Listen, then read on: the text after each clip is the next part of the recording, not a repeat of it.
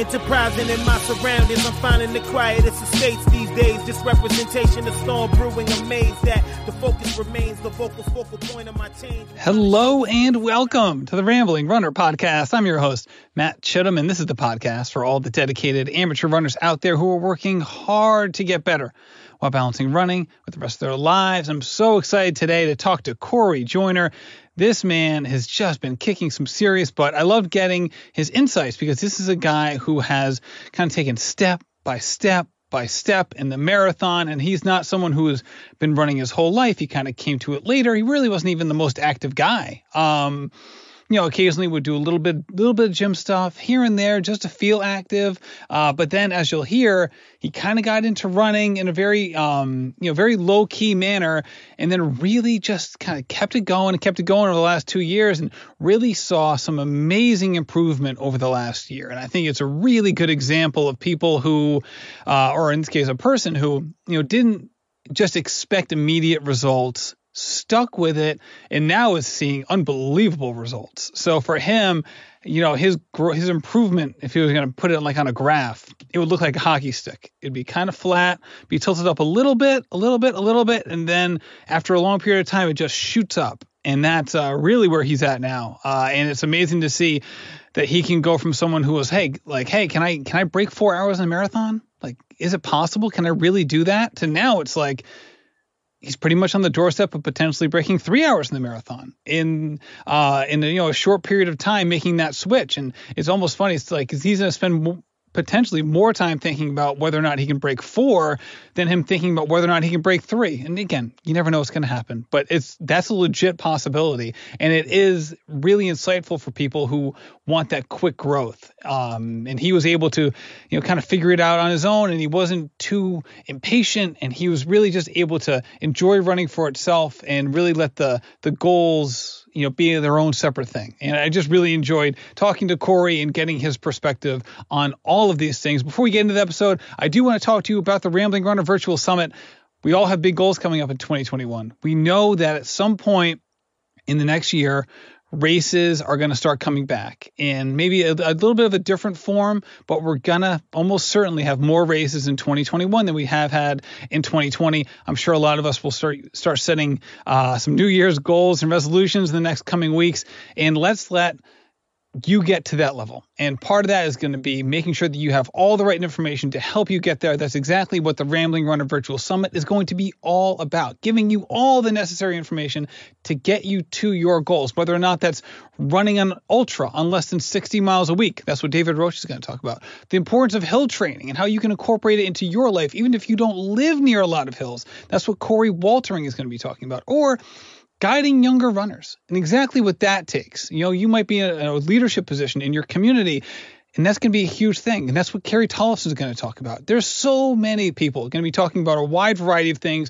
that are all extremely specific to people in this community. And I'm so excited to bring it to you. So go to theramblingRunner.com/summit. The link is in the bio, or not the bio. Link is in the show notes as well. It'll take you right to it. And I love to see you there. Remember, you have lifetime access to these videos. And I'm going to be turning them all into podcasts as well. So you're going to have lifetime access to all of this important content and conversation. So let's get into it with Corey Joyner.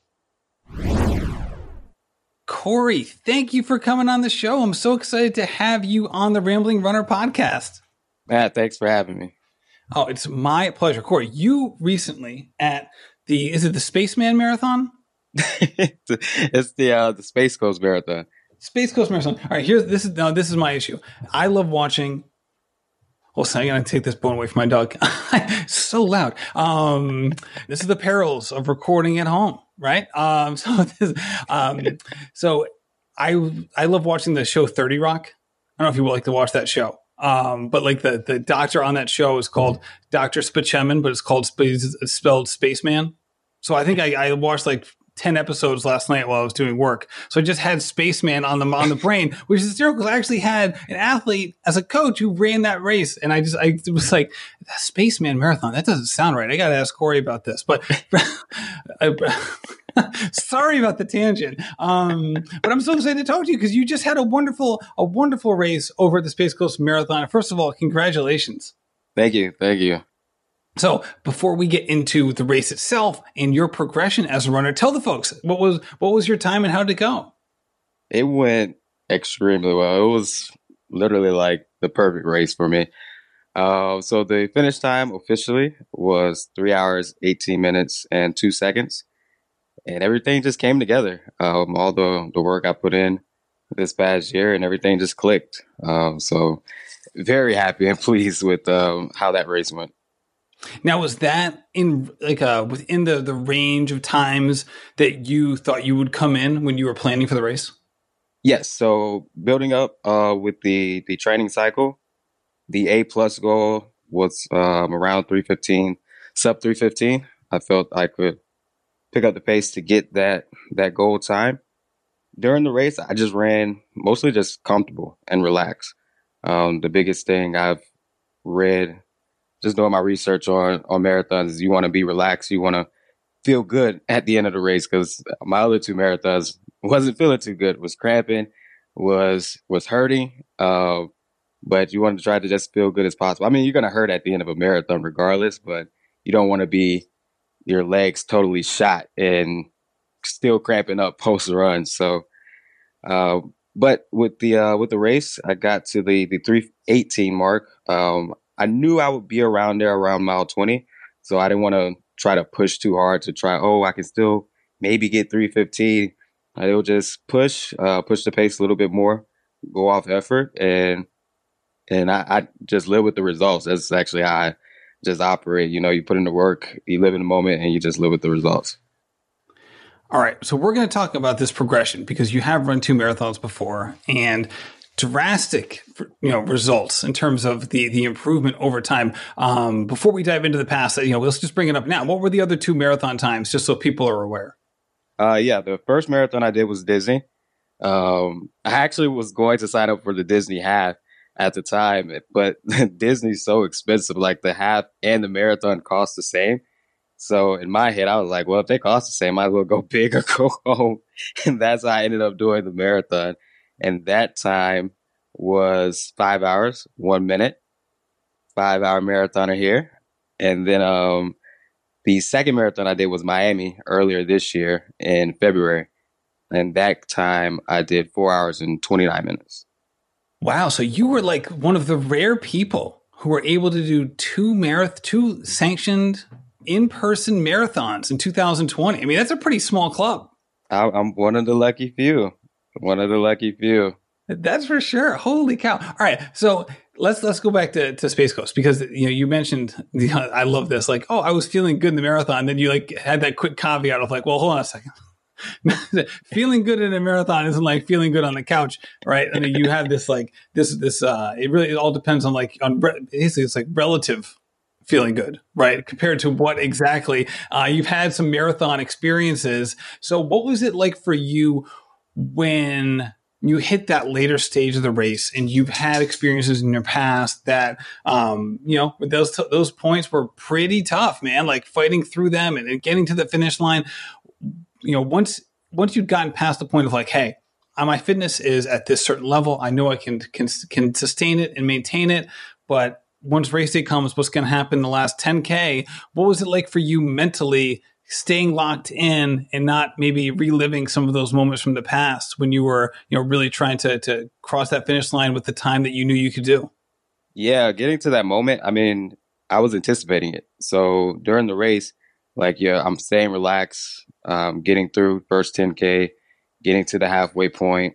And then once you're itching closer to the 20-mile mark, mile 20, mile 22, and just from previous history where I've cramped up pretty bad and was unable to continue running for the race, it just felt amazing because I saw the mile marker. And then I just, for a second, it was like a little weight off my back. It was like, okay, I can actually run and we feel good. And so, at that moment as well, I just pretty much ran off feel, and effort, because the legs started to get heavy just running for 3 hours almost. But you're so close, and I'm not cramping, so we can keep going. We can keep pushing the pace, and we can keep trying till we get to the finish line. And luckily, it turned out I didn't cramp at all during the race. The fueling strategy I used worked perfectly on race day, and it just came together. It felt great. So what was the scene like at this race, right? I think and at this point in the year, there are certainly people who've done in-person races at various lengths. A lot of trail races are still happening. But for most people in most races, it's a little different than, say, they were last year at this time. So what was your experience like as a racer in terms of how they conducted, not just like the starting line, but how many people entered and things like that? Yeah, because things are different with COVID still happening and with cases rising. So I was actually a little nervous leading up to the race, just in regards to maybe they would cancel it, just with the cases rising. But I also live in Florida, so it's pretty much not shut down like other states are at this time. So I was still confident it would still happen, but just nervous, like, okay, maybe they could cancel it. If they do, that's just, it is what it is, just in regards to everyone's safety. But the race went on, and how they did it was they had bib pickup throughout the week at the Running Zone store. And then what would normally be the expo, they had bib pickup outside at a park. So you'll go pick up your bib. And also when you picked up your bib, you got your medal at that time too. So you didn't get the medal after the race. You got it during bib pickup session. During the actual race morning, they were continuously over the speaker, just having reminders to, hey, social distance, wear your mask. Downtown, that downtown area where the race started, it's not like wide roads. Like, the area is a little bit more compact. So it's a little bit harder to social distance with the number of people that ran. For the full, I believe it was a little over 500 runners. And for the two halves, so they have two half marathons. They do the north half and a south half. And I believe between those runners, it was, I want to say, a little under 2,000, but they had us separated in corral groups that went. So the first group would go within the first 5 minutes at 6 a.m. And then the next group would go, and then so on and so forth. So how do they arrange the corrals? Like, someone like you is like the nightmare scenario. Nightmare scenario is way too melodramatic. It's like, it would be a challenge for a race director, right? They'd be like, all right, you've run 2 marathons. What were your times? Right. And you'd be like, all right, they were X, Y, Z. And then you're like, all right, but what do you expect to run this time? You're like 3:15. You'd be like, wait, what? Like, what corral should we put this guy in, right? Is he going to be like near the, like, kind of in the front group, or is he going to be a 5-hour marathoner? Because that was like, his first marathon. So where did you fit in that whole mix? Well, the way they did it as well was with the two first groups were the marathoners. So you were either in group A or group B if you were running the marathon. And then sprinkled in that group was the north half marathoners as well. So they would start at the same time as we would. And the way the chip worked, it didn't start until you crossed the start line. So if you were in A or B, it really didn't matter as far as like your timing. But it's nicer to not having to weave through as many people if you're running faster than them. But I started relatively close to the front. So I didn't really have that much of an issue. After like the first mile, was able to get into a nice groove from there. Got it. Okay, so let's go back in time. So this was your third marathon. You've run them all relatively recently. What was your athletic career like before you got into marathoning? Before marathon, so before running, because after I did a half marathon, then I did the full marathon. So before that, I would be in the gym on and off. I was doing a little CrossFit. Back in my Miami days, I was doing some boxing classes and doing some of that. I did like a turkey trot 5K a couple years ago. That was like maybe my first race, I want to say. But nothing was consistent. So it was like, okay, let me try this. Oh, I'll do this. Okay, we'll go to the gym and work on this program.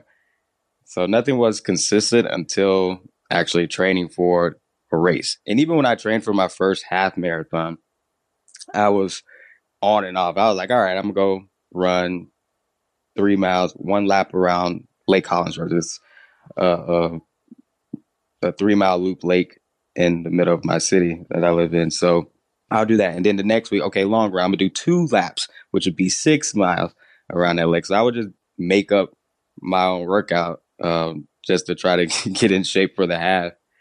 And it worked out. It worked out for me for that race. And then once I moved up to the marathon distance, I picked up Hal Higdon's book on marathons.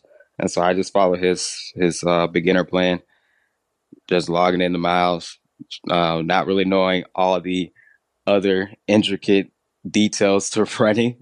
So just try to get the miles in, and we got to race day. At least we got to race day healthy. That was important. There you go. And Hal Higdon, what a legend. I actually had a chance to interview him on the show. And it was like, I told him, I'm like, Hal, I think half the people that I've talked to on this show, their first training plan was a Hal Higdon plan. It's like you're like cornered the market on like beginner runners who were like, you know what? I got to try the marathon. And it's like the next thing is like Hal Higdon, right? It's so funny how like this older guy is like completely dominated like the SEO Google search of like beginner training plans. He's the first one that pops up. Yeah, every time he's killing it. All right, so before you mentioned like CrossFit and boxing and all of that, did you have like, say maybe like going back to like high school or those days, did you have sports that you were really invested in, or were you always just kind of like haphazardly like try something, try this other thing, and kind of figure it out? Well, in high school, I played football in high school, so I played defensive back. Was injury prone. I was the smallest guy on the team, even JV and varsity. So freshman year was actually my first year actually playing organized football. So I ended up getting turf toe while playing. So that kind of messed up my rookie year. And then sophomore year probably was my best year. And I definitely got hurt again. Not to the extent I had some shin splints issues to deal with, but I was still able to play sophomore year.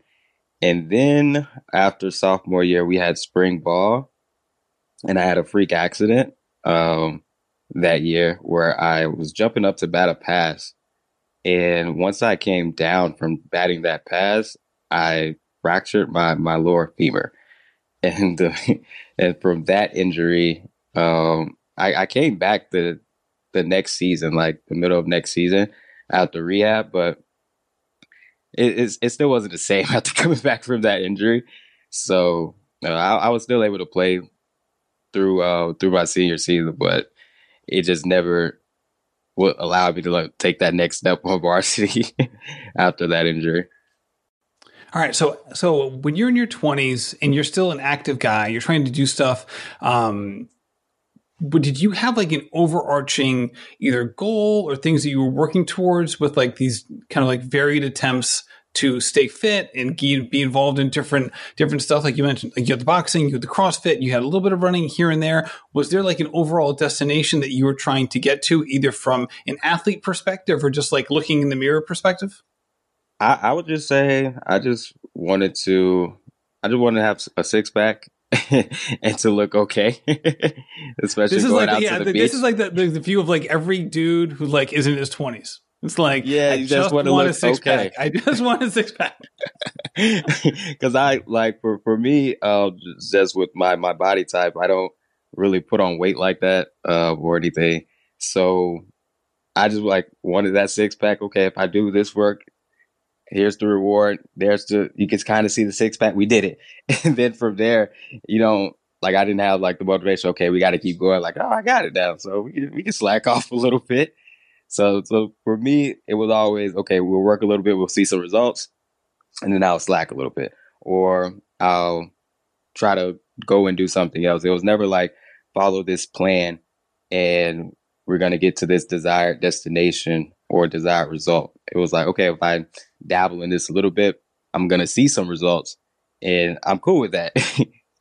All right. So, I mean, that makes a lot of sense. And I think a lot of people get to that point. So, what about running when you started kind of messing around? Like you said, you're doing 5K, you're kind of running some loops around the lake and things like that. When did running become something that it wasn't just like a means to an end from like a body perspective, where all of a sudden running, was the goal in and of itself? Like, talk to me about that transition, because it seems like at some point it really took hold with you. Yeah. So when I was training for the first half marathon, it was the Orange Blossom half in Haines City. I did a long run, and it was a little over, I think it was like 8 to 9 miles. And about halfway through that run, it just felt like I was in cruise control, because you would just go out there and run 3 miles, and the 3 miles would be a struggle. You go through 4 miles, it'll be a struggle. Like, this is more miles than I've ever ran, but it's still, I'm working here. And then on that run, around mile 5 or 6, I would say it was runner's high for sure. And that's when I was like, okay, now the body is cruising right now. And I don't feel tired. I just feel good. And from that point and that run on, I guess that's when I got hooked on running. Because even after I did the half, I had a goal for that half marathon of a sub 2 hour time. And I was actually doing pretty well. Until I hit the wall so hard. I didn't know what the wall was until that moment. And all the runners that I passed early in the race were passing me. And it was just like, wow, I really want to run faster, and I cannot. My head is saying, go faster. And my legs are saying, nope, we can't do that today. So for me, that was another, like, okay, now you have a new challenge. So you hit a wall. So if you go run another race, now how do you avoid the wall? How do you avoid the cramps? So that's pretty much how running started to take off. And then I got into the training for the marathon shortly after that. Well, not shortly after, because the race was early 2018, and Disney wasn't until, I want to say, January 2019. So I didn't start the official Let's talk about training. that half marathon again for a second. So you mentioned two things there, right? You had the runner's high experience, Right. like halfway, 2/3 of the way through. And then you had the opposite experience shortly thereafter.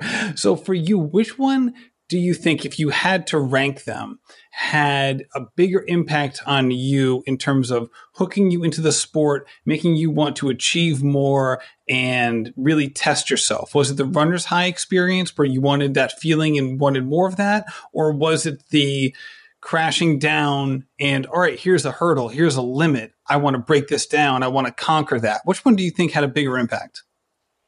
I think the runner's high had the biggest impact, because it showed me that, if you start running and you stick with it, that's when you see people running for miles and running the marathons, that your body can do it, that your body can get into a state where it can be steady and you can just continuously run. And that proved to me, like, okay, I can do it. The opposite end, the opposite is like, it's a little defeating that, your body shut down on you. And it had an impact for sure. But the biggest, if I were to rank them, would definitely be the runner's high experience. And as you're going through this, were you basically doing this as a solo venture, or were you part of a run group, or did you have friends that you were intermingling with during this process? This was a solo process. I was the only one that signed up for the half at the time. And then once I was getting ready to sign up for Disney, I ended up reaching out to the local run club and got some runs in with them, just to continuously to learn the sport and to have some more experienced runners with me. Nobody else in my family runs here in town, so it's just me. So most of my runs are solo runs, but I kind of like it that way because it's just time for me to I'll either space out with some music or it'll give me some time just to think or to be lost in my own thoughts while running and training. So did you have anybody that you looked to maybe externally as either motivation or inspiration or almost like a mentor from afar, even if like they would have never known that? Like, were there people that you looked to in those capacities, or was this really just about you being with you and just enjoying the experience? Yeah, I guess it would just be me enjoying the experience. Um, with the previous questions of where I would rank those moments, I would say leading into the Disney training, like that moment going through the journey and following that training block from A to Z, that was a huge moment as well because I got the plan and I stuck with that plan for 16 weeks. And that's for me, that was like, wow, you actually stuck to this plan. Like, and I learned so much, not only about, myself and pushing the body and just overcoming hurdles and challenges because things happen during the 16-week plan. Like nothing's going to go completely, um, nothing's going to go completely perfect for that 16 weeks. Things are going to happen. So you have to adjust. You have to make changes. You have to be smart with your training just to try and avoid injury. Oh, do you want to run today, but you're hurt, your knee's hurting? Or do you want to take that extra rest day? So it was really fun for me to look back and say, wow, like we went through this whole block and we got to this point, and then it's like, okay, how can I be better the next time? This is a great point, and I really appreciate you bringing it up because it's one of those things that it's easy to lose sight of when someone's really reaching hard for a goal or they have this destination in mind. It sounds like you were really able to experience the process of the marathon and marathon training in a way that was really gratifying because so many of us, including myself at times, many times, in fact, have been so focused on the end goal or the destination that we lose sight of all the positive things that can come within the training. And I remember my second marathon, it was the same thing that you just mentioned, where like, when I look back on that marathon, for me, what I think about is the training, is that I was able to maintain the schedule for months on end. And for me, it was like the first time, not first time, but like it was one of those rare times where like I felt like I finished something and I was really proud of like a sustained period of effort as opposed to like, I don't know what kind of kid you were like in school. For me, I was like the kid who like studied at like the last minute. Like I never did anything paced out. Like if I had 2 weeks to do a project, I could have had 6 months to do a project. I still would have started 12 hours before the deadline. And for me, it was like, oh my gosh, I finally was able to really think long term and not just do this one big hard burst of energy to try to get the goal. When you were going through this process, did you have something similar to that? Or was this something that has always been baked in with you, like the ability to really take a long-term approach and to go thoughtfully through the process? Well, as far as in fitness, no, like it was always, I would start something and I would get the quick results or desired results, and okay, I'm good. And so for me to do the whole marathon build up process, yeah, it was definitely something that taught me, okay, you can go through a workout program, you can continue to do something that's hard, and you can get into the routine and to the daily habits that are required, and then you can go out and do the event. Like it taught me that I could do that, and it's like a parallel to life because you can do this with so many different aspects of your life, whether that's your career or whether that's with building a relationship. You just take those small steps each day, each week, and it'll build up to if you have an end goal or if you're just looking to go to the next level. Like those small steps take you to the big goal. So it just teaches that patience that you'll need to, just continue to grow in life. And I love talking to people like you who have gone through this huge progression in terms of their fitness and kind of race after race continuing to improve, because it really is exciting to like, wow, you did this amazing thing. Not to say that you're done. I'm sure there's still plenty of room for improvement. And I certainly hope you're not done.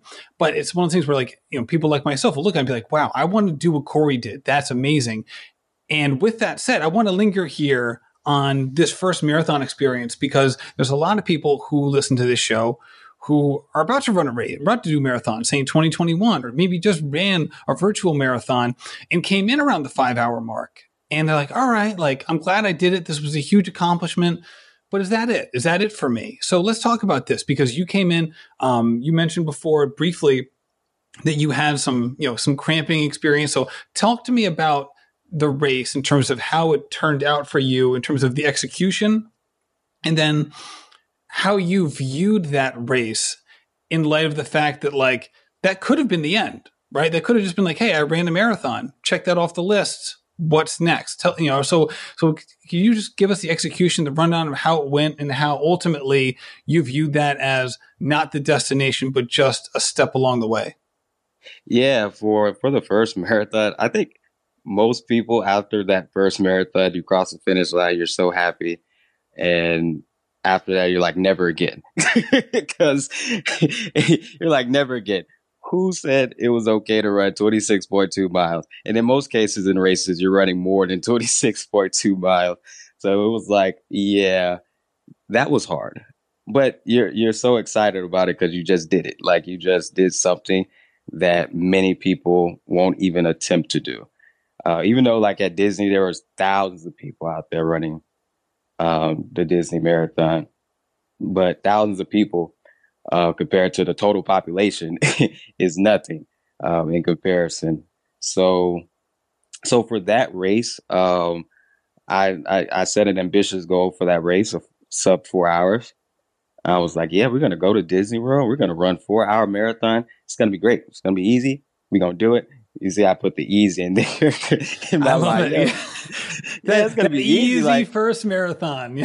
I almost ran a 2-hour half marathon. I was right there, and we just got to double it and just do more training. So that definitely didn't work out the way I thought it would. I knew after the first couple miles at Disney World, how it works there is they allow characters, like especially people who are hardcore Disney fans and like to, get pictures with the characters. Like they bring out characters that you won't see all year for people to take pictures with. And then there's lines to take pictures with these characters. And then there's entertainment throughout the race. So it's a lot of distractions. And then there's also a lot of people that's running the race. So there's a lot of, if you're running fast, there's a lot of weaving in and out. So after a couple miles, I knew, I was like, okay, we're not getting sub 4 today. But that was all right. So it was okay.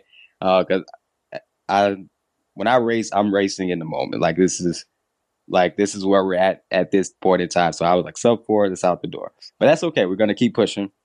We're going to enjoy the race, enjoy the moment, get some pictures. I actually, typically after my marathons, I'll post a full story recap. So I'll write the recap, and then I'll post I like the feature on Instagram where you can do the story highlights. So I'll do a whole story highlight, and you just see the race experience, just highlighting where I was, each mile marker, how I was feeling.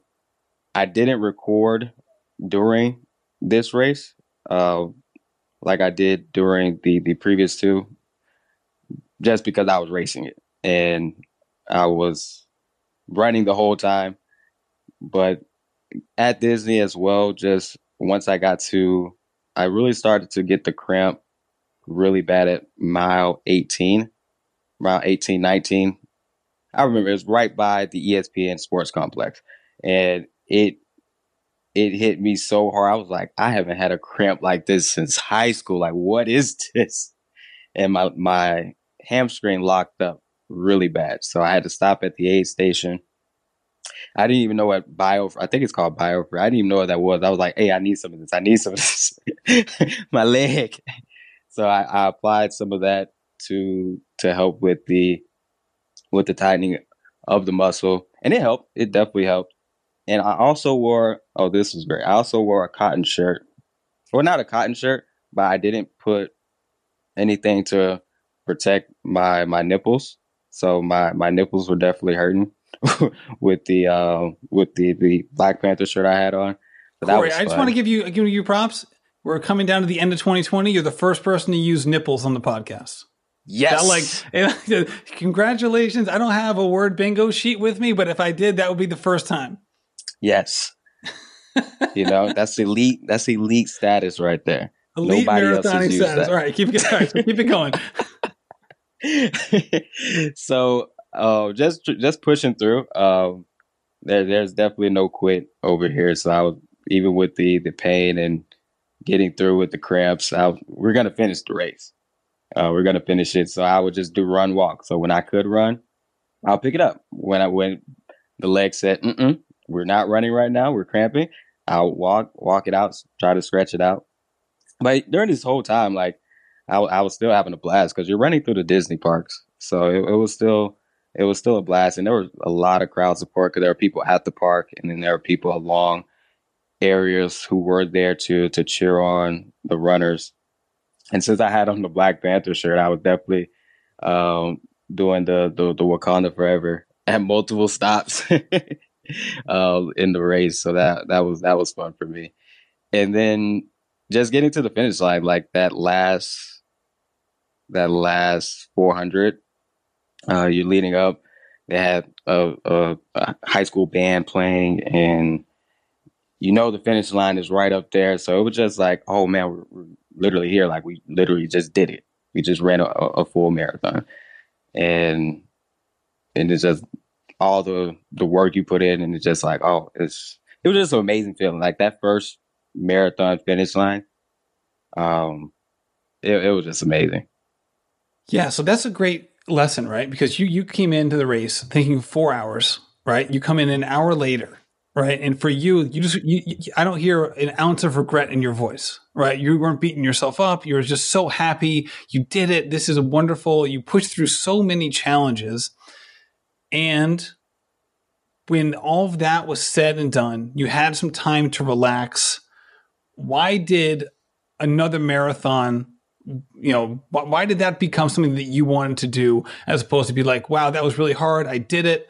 And maybe I'll do something else. Or maybe I'm going to do half marathons from here on out. What about the marathon itself drew you back in? Well, after that first week, it was definitely, I don't want to run another marathon. But I don't know. After that, after I recovered, it was, yeah, let's do another one. Let's do another one. Let's get after it. I guess it was just a challenge, and going back on the process, just following that 16-week plan. Like for me, it was, wow. Like once again, you proved that you can do it. And for me, I actually didn't consistently run after that marathon.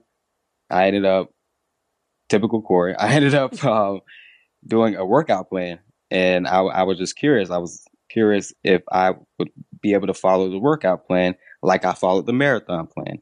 And I actually ended up doing great with that workout plan. I was pretty much in the best shape athletically I felt after doing that. I think it was like a 4-month plan, and I felt amazing. And definitely hit all the body goals and my goals that I would want for me. So that worked out. But I had already signed up for Miami.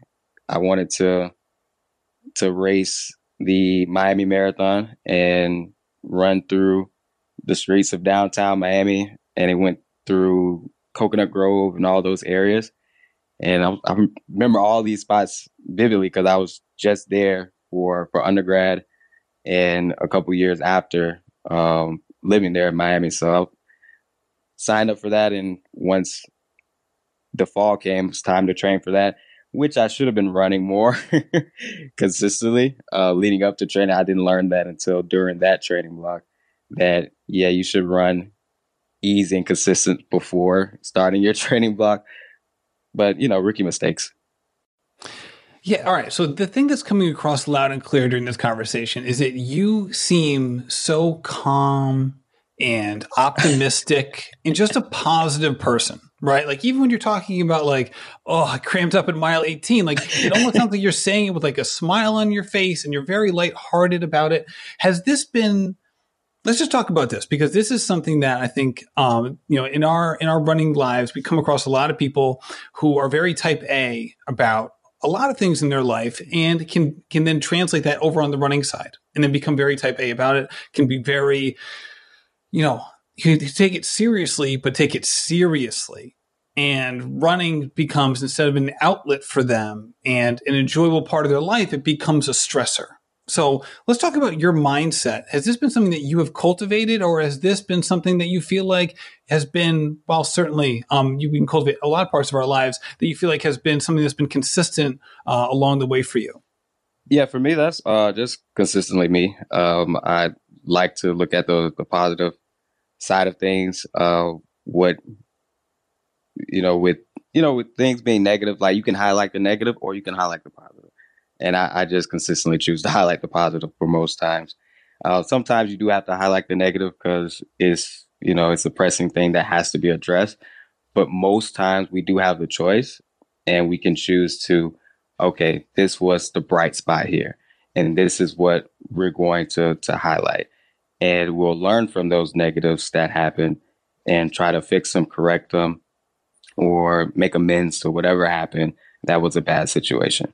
But there were some really good things that happened, and that's what I want to focus on. And beyond just like the internal struggle that a lot of people deal with in terms of focusing on negatives or positives, because oftentimes it is a choice, right? There are certainly moments where, like, if you get into a car accident, like that's not even a good example, because if you walk away from a car accident, you can focus on the positive. Be like, I walked away from this car accident. This could have killed me, right? Like I'm safe. This is a positive. I'm trying to think of like a negative that's like unabashedly a negative, right? Like, I don't even know. Let's just leave it at that. Well, give an example. So for an example of that, just going into running.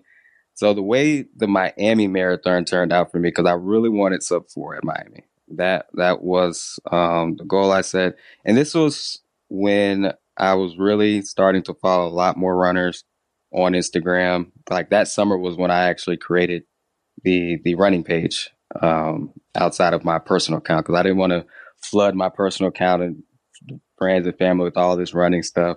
And then I was seeing people had running accounts. I was like, okay, y'all have separate accounts. That's how we do it on Instagram with our running and our fitness.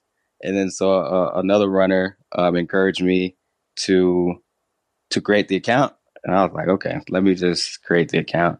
And then from there, I was just seeing all of these other runners just doing amazing things as well. So I would see their progress and I would see their daily uploads of runs. And that would continuously encourage me to, oh, okay, I got to go out there and get my miles in. I got to do my training. And then you'll see their results and wow, they just did sub 4 and they just did 3:30. Oh, they just qualified for Boston. And at that time I was like, who's running 6:52 a mile for 26 miles? I barely just did this for 1 mile. And this was like last summer. I was like, man, I don't understand how people are qualifying for this race, especially men at my age. This is crazy. But leading up to Miami and then racing it, once I hit that wall and that cramp in Miami, for me, it was a little devastating. So I was upset. You wouldn't see the upset and how it fueled me at the time, because obviously I'm going to put out the positive, but it lit a fire in me this year to, okay, we got to work a little harder. We got to do some things different if you really want to get the sub 4. And I think that helped propel my training early in the spring and leading into the summer to help me get to this point in this last race at Space Coast. Yeah, and you went way under 4, Lord knows. But that's really interesting to hear. And for a lot of people who kind of vacillate between the positive and negative and have a hard time, who want to be positive, but oftentimes, and I'm going to put myself in this position. Like, I know I want to be a more positive person, but oftentimes I dip towards the negative side. And almost always it's when I'm in situations with other people where like that's caused me to focus on the negative. It's not even that they're doing anything wrong, right? There's certainly there'll be people that are negative people by nature, but like I'll say I'm around my kids, right? Like if they're not doing stuff like appropriately, or like they're messing with the dog, or you're sitting there like, oh my gosh, like how can I stay positive, right? I'm like, this is driving me nuts. But how do you not just take the kids out of it? Like, how do you approach social situations or people in your life that you feel like could put you in on more the negative side of the ledger, but then what are the steps that you take to stay more on the positive side? Great question. I guess for me to stay on the circle of friends I have that I'll hang out with and do things with, typically they're mainly positive people as well. If I do start to hang around people who aren't as positive or who are geared towards being negative Nancy's, like for me, I'll continuously be positive, but I'll back off and we won't hang out as much because I just don't want that energy. I'll provide the energy I'm bringing, but I don't want to be around that energy all the time. So I guess that would be it, like to handle that situation. So have you taken, not taking people out of your life, but have you consciously distanced yourself from negative people and purposefully moved towards positive people? Like, are those conscious decisions you've made? Yeah, I would say yes. I would say yes in that. Yeah, that's interesting. Because I know that can be hard for some people, because it is a pretty big step to do. And also it kind of puts you on the hook. Like, all right, I'm going to be this positive person. I'm going to make decisions about this. And that can be a tough thing for sure. All right. So you have, at this point, if we're going chronologically, like all of a sudden you're like, all right, I'm going to break 4 hours. Like it's the goal for the first two. First one, obviously, it was its own thing. Second one, you're much closer, and you had some things that you wanted to fix. All right. We already know how the last marathon went. We dove all the way into it. What were some of the things going into the training cycle? And it doesn't just have to be, physical training stuff, but like, what were the things that you wanted to change in your training or in your life to help ensure that you were going to reach that goal? Yeah. So at the beginning of training, like right after the Miami Marathon, I think I took a week and a half off, and I watch a lot of YouTube videos.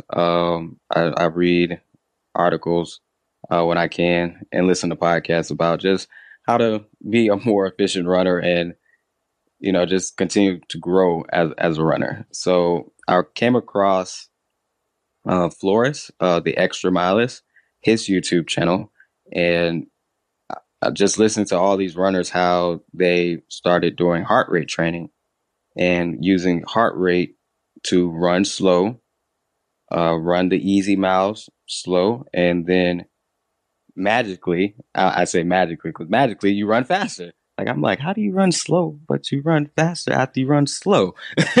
But it made sense. It made sense. So for me, I was putting more information out there, looking for other runners who were doing it. A runner up in, I believe Brian stays in Kentucky. He actually sent me a heart rate strap that I could use to track the heart rate on my run. So that's what helped me really get started and to focus on heart rate early in the spring.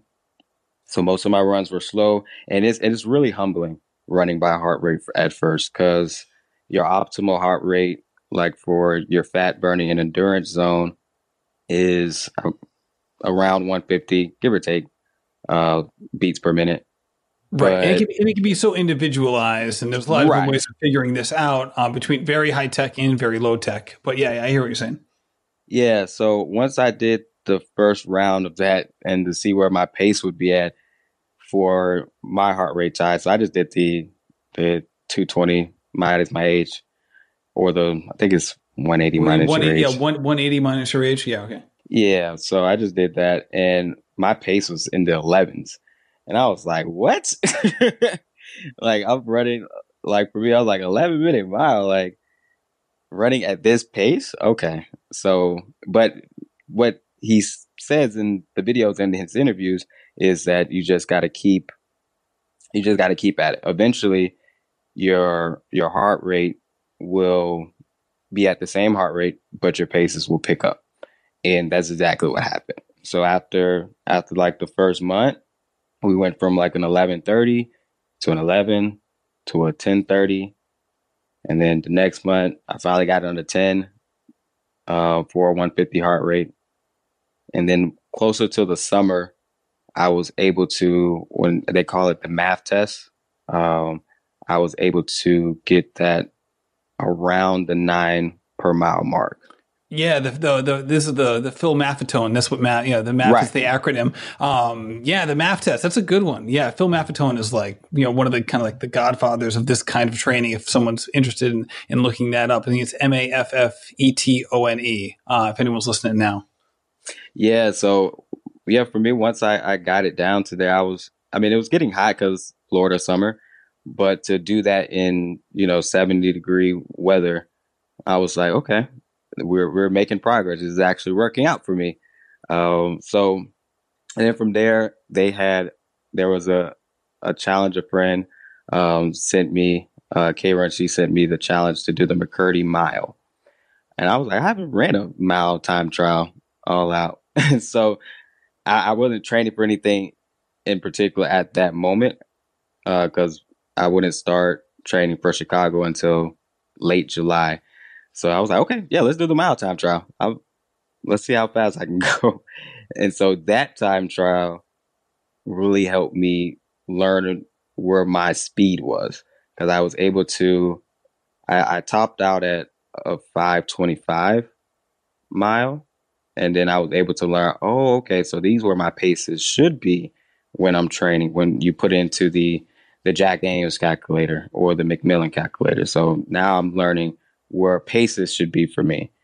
And even though you may be short on those paces at the moment, but it just, for me, the way when I look at the numbers that come up, okay, that could be my potential.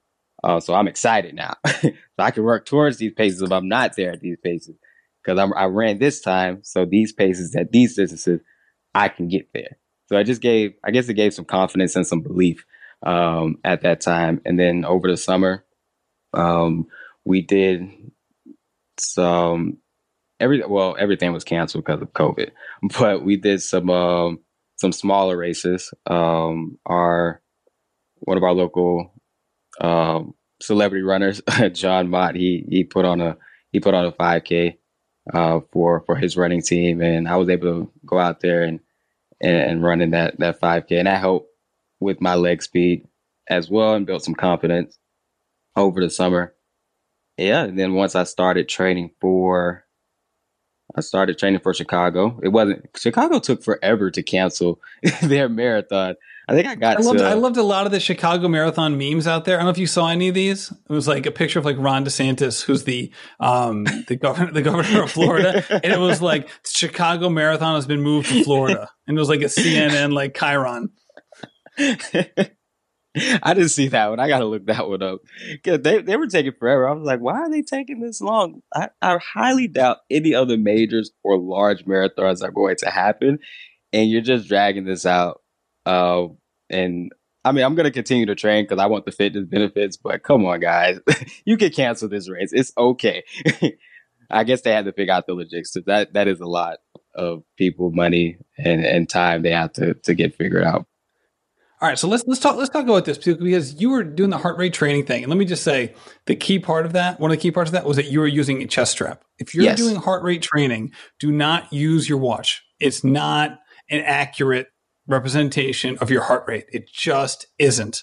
So these watches are great. I have a GPS watch on as I'm talking right now, but don't use your watch as the guide for heart rate. There's so many studies have proven this. Get the chest strap if you're going to invest in this sort of method, so at least you'll be doing it right. So I think that's the key thing. I'm so glad that you mentioned that. But this is great because you're showing this like the initial benefit of like, all right, if I run at this beats per minute, there's going to be this slow evolution. You can still get there. And as you just said, it didn't handicap you from a speed perspective. You out there and you bust out a 5:25 mile. Obviously, part of that was, hey, you just had some speed inside of you, right? Not everyone who runs 10-minute mile pace can go out and then run a 5:25 mile, but it shows it didn't stop you from being fast, that kind of training, right? It didn't feel like, all right, your speed has now left your body because you were running at 10-minute mile pace for 2 months. It was still in there. And I think that's such an important thing for people to understand when they think about, if I'm going to be running these easy paces, like I'm going to lose my speed, and as if it's going to be unrecoverable. And this is a great example of like, hey, that wasn't the case for you. And it wasn't as if you were this person with this huge track background that had built up years of experience at running at like really, really fast paces. Yeah, it took a minute to wrap my head around it. I'm like, we gotta run slow to run fast. Like that doesn't make sense. Why don't you run fast to run fast? But once just doing the process and just seeing the results from it, it clicked. It clicked, and it made complete sense that you're training your body. So for me, just getting into distance running is training the body to have the endurance to do the repeated runs, that motion, and then with the speed and running more, I would say just running with your form and making sure your form is getting there, and all the little details, your cadence, just swinging your arms, all of those things, I was working on those as well while running slow. So that way, once it finally started to click for me over the summer, now it's okay. Now we can run and do these tempo runs in the training plan and do these threshold runs, all the hard stuff. They were hard still, but I was able to do it at close to those paces that popped up on the calculator for me. All right. This has been awesome to hear. I really appreciate you diving into all of this, because I think so many people who are listening can relate to this experience. It's like, all right, how do I do this? Do I do the heart rate thing? Do I stick with it? I feel like I'm going slow. Is it going to handicap me later on? And then obviously it worked out great for you. And that's awesome to hear. You mentioned earlier on the show that you had this experience of seeing people running 6:53 per mile for a marathon. Like, that's crazy. I can't even imagine doing that. Well, Corey, you're now at the point where, is this something that you're targeting? Because it seems like you're pretty much knocking on the door of that potential. It's definitely one of the big goals. It's definitely one of the big goals. It wasn't at first. Like when I first started running, when I was like, wow, that speed is crazy. Like I don't think I even want to attempt to do something crazy like that running at that speed. But just the magic of keep showing up and training, and it just shows you, okay, you can get better. You can continue to get better. And then I guess, especially running that mile and then doing the summer work this summer, it made it more real. Like, this was something I can do, something I can go after. And now fast forward to today, after running a 3:18 marathon, now it's not that far off. It's not that far off, and I'm just gonna continue with the training that I'm doing. Right now, we're gonna just easy run and just put in the work for it. For me, being relaxed, how relaxed I was for this last marathon early, that's where I want to feel once we make that attempt. So it's just getting more comfortable running at the 6:52 pace for a sub 3 hour marathon. It was rough. So I actually did a half marathon in October. We did have another live race, and so I wanted to break 90 minutes, and I was averaging, I believe, at a 6:55 pace. And I cramped up in that race as well. Pretty late in the race though. So it stopped me from getting to 90 because I couldn't push the pace anymore, but I was still able to run. But that showed me, okay, so we can get close to holding this pace for almost a half marathon distance. So it's just like, okay, I can run this pace now. Now I'm extending how far I can run with this pace. And so for me, I'm just going to continue to work and work at those speeds, work at speeds a little faster, and then the body, I believe the body will adapt, and boom, we should be able to run a sub 3 hour and faster marathon. I 100% believe this is just the beginning. Huge things ahead if you continue to do what you're doing. Thank you so much for coming on the show. This has been a blast talking about all of this with you, Corey. Hey, Matt, I really thank you for allowing me on the show. I have some other runners that I follow. When I see, I was like, oh, y'all on the podcast? So I was definitely excited for them, for Jeremy and Molly. And just now I'm on the show, so I'm a part of the Rambling Runner guest crew. So this was exciting, man. Oh, that's great to hear. Thank you so much. This has been a production of Rambling Runner Podcast. This podcast is produced by David Margetti of In Post Media. Thank you to Meta P for the music. His song Righteous Path featuring Rex Mayhem and Chip Fu is produced by Symphonic Bang.